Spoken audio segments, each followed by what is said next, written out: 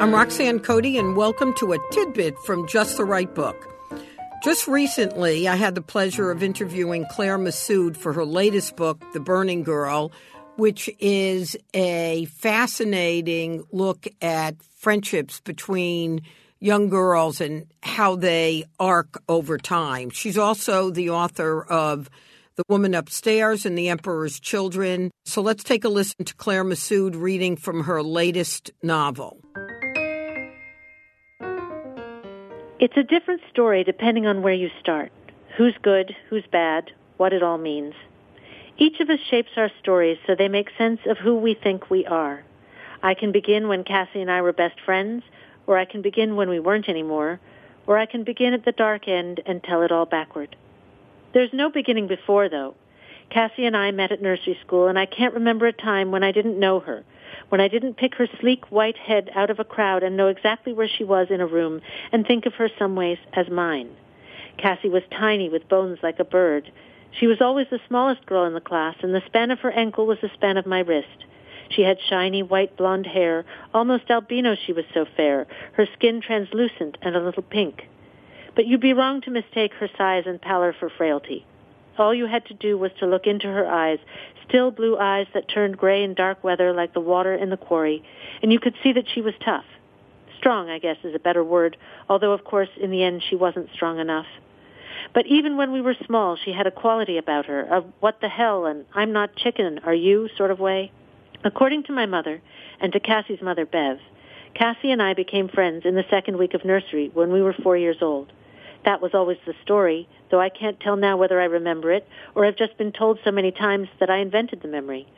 I was playing with a group of kids in the sandbox, and Cassie stood in the middle of the playground, hands at her sides like a zombie, staring at everything, not apparently nervous, but totally detached. I left my friends to come touch her elbow, and I said, so I was told, "Hey, come build a castle with me?" And she broke into that rare, broad smile of hers, a famous smile, made all the better when she was bigger by the Georgia Jagger gap between her front teeth. She came with me back to the sandbox. And that, my mother always said, was that. Claire's book, The Burning Girl, is available now, and next week on Just the Right Book, you'll hear my interview with Dan Heath, one half of the dynamic writing team, which includes his brother Chip Heath. Dan talked to me about their latest book, The Power of Moments. Here's a sneak peek of my interview with Dan. So I have our management team all reading the book.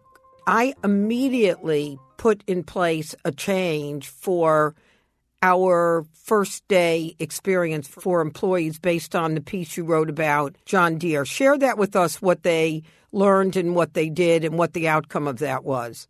Yeah, this is a fascinating tale. So one of these missed opportunities I was talking about in organizations is the first day of work. I think probably if you're listening to this, your first day experience at your most recent job or a past job, you can probably recollect part of it. That was just, it tends to be sloppily handled, and you get to your desk and your computer's not set up, and maybe they forgot you were starting that day, and so they weren't ready for you, and they give you an ethics binder to flip through for a couple hours until your boss shows up. And what they did at John Deere was they decided, look, this is a critical day in the tenure of an employee. This is our chance to make a first impression. And they said, we need to take it seriously. We need to make this into a moment. And so they created what they called the first day experience. So let me give you a sense of how this goes. You accept your offer letter with John Deere, and before you even start, you start getting emails from a buddy on your team at John Deere, and they send their photo, and they introduce themselves, and they say, you know, here's how things work here, and here's what people wear, here's where we go to lunch, and here's where you should park on your first day, and they tell you they'll be waiting for you 9 a.m. on your first day at the front door. And so you arrive that day, and sure enough, there they are. You recognize them from their photo, and they've got a cup of coffee for you, and they lead you into the lobby, and you look on the flat-screen TVs in the lobby. It says, "Welcome, Roxanne." And so your name is in bright lights there. They lead you up to your workstation, and next to your workstation, there's this 6-foot-tall banner that rises above the height of the cube so that people can see there's a new employee there from way across the floor, and people stop by to introduce themselves.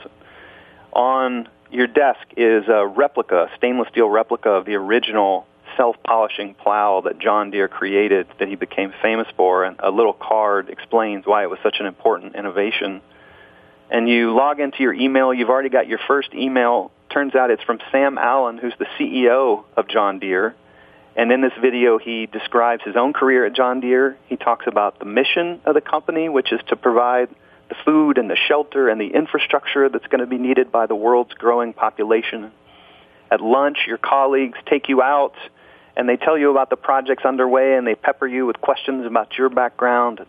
Over the course of the afternoon, your boss and your boss's boss both stop by to make individual appointments to have coffee with you in the next week. And at the end of the day, you sort of walk out just thinking, wow, what we're doing here matters. Just the Right Book podcast is produced by Collisions, the podcast division of CRN International. Our original music was created by Mark Berman. Many thanks to our sound engineer, Pat Keogh, and our producer, Christina Torres. Thank you all very much for listening.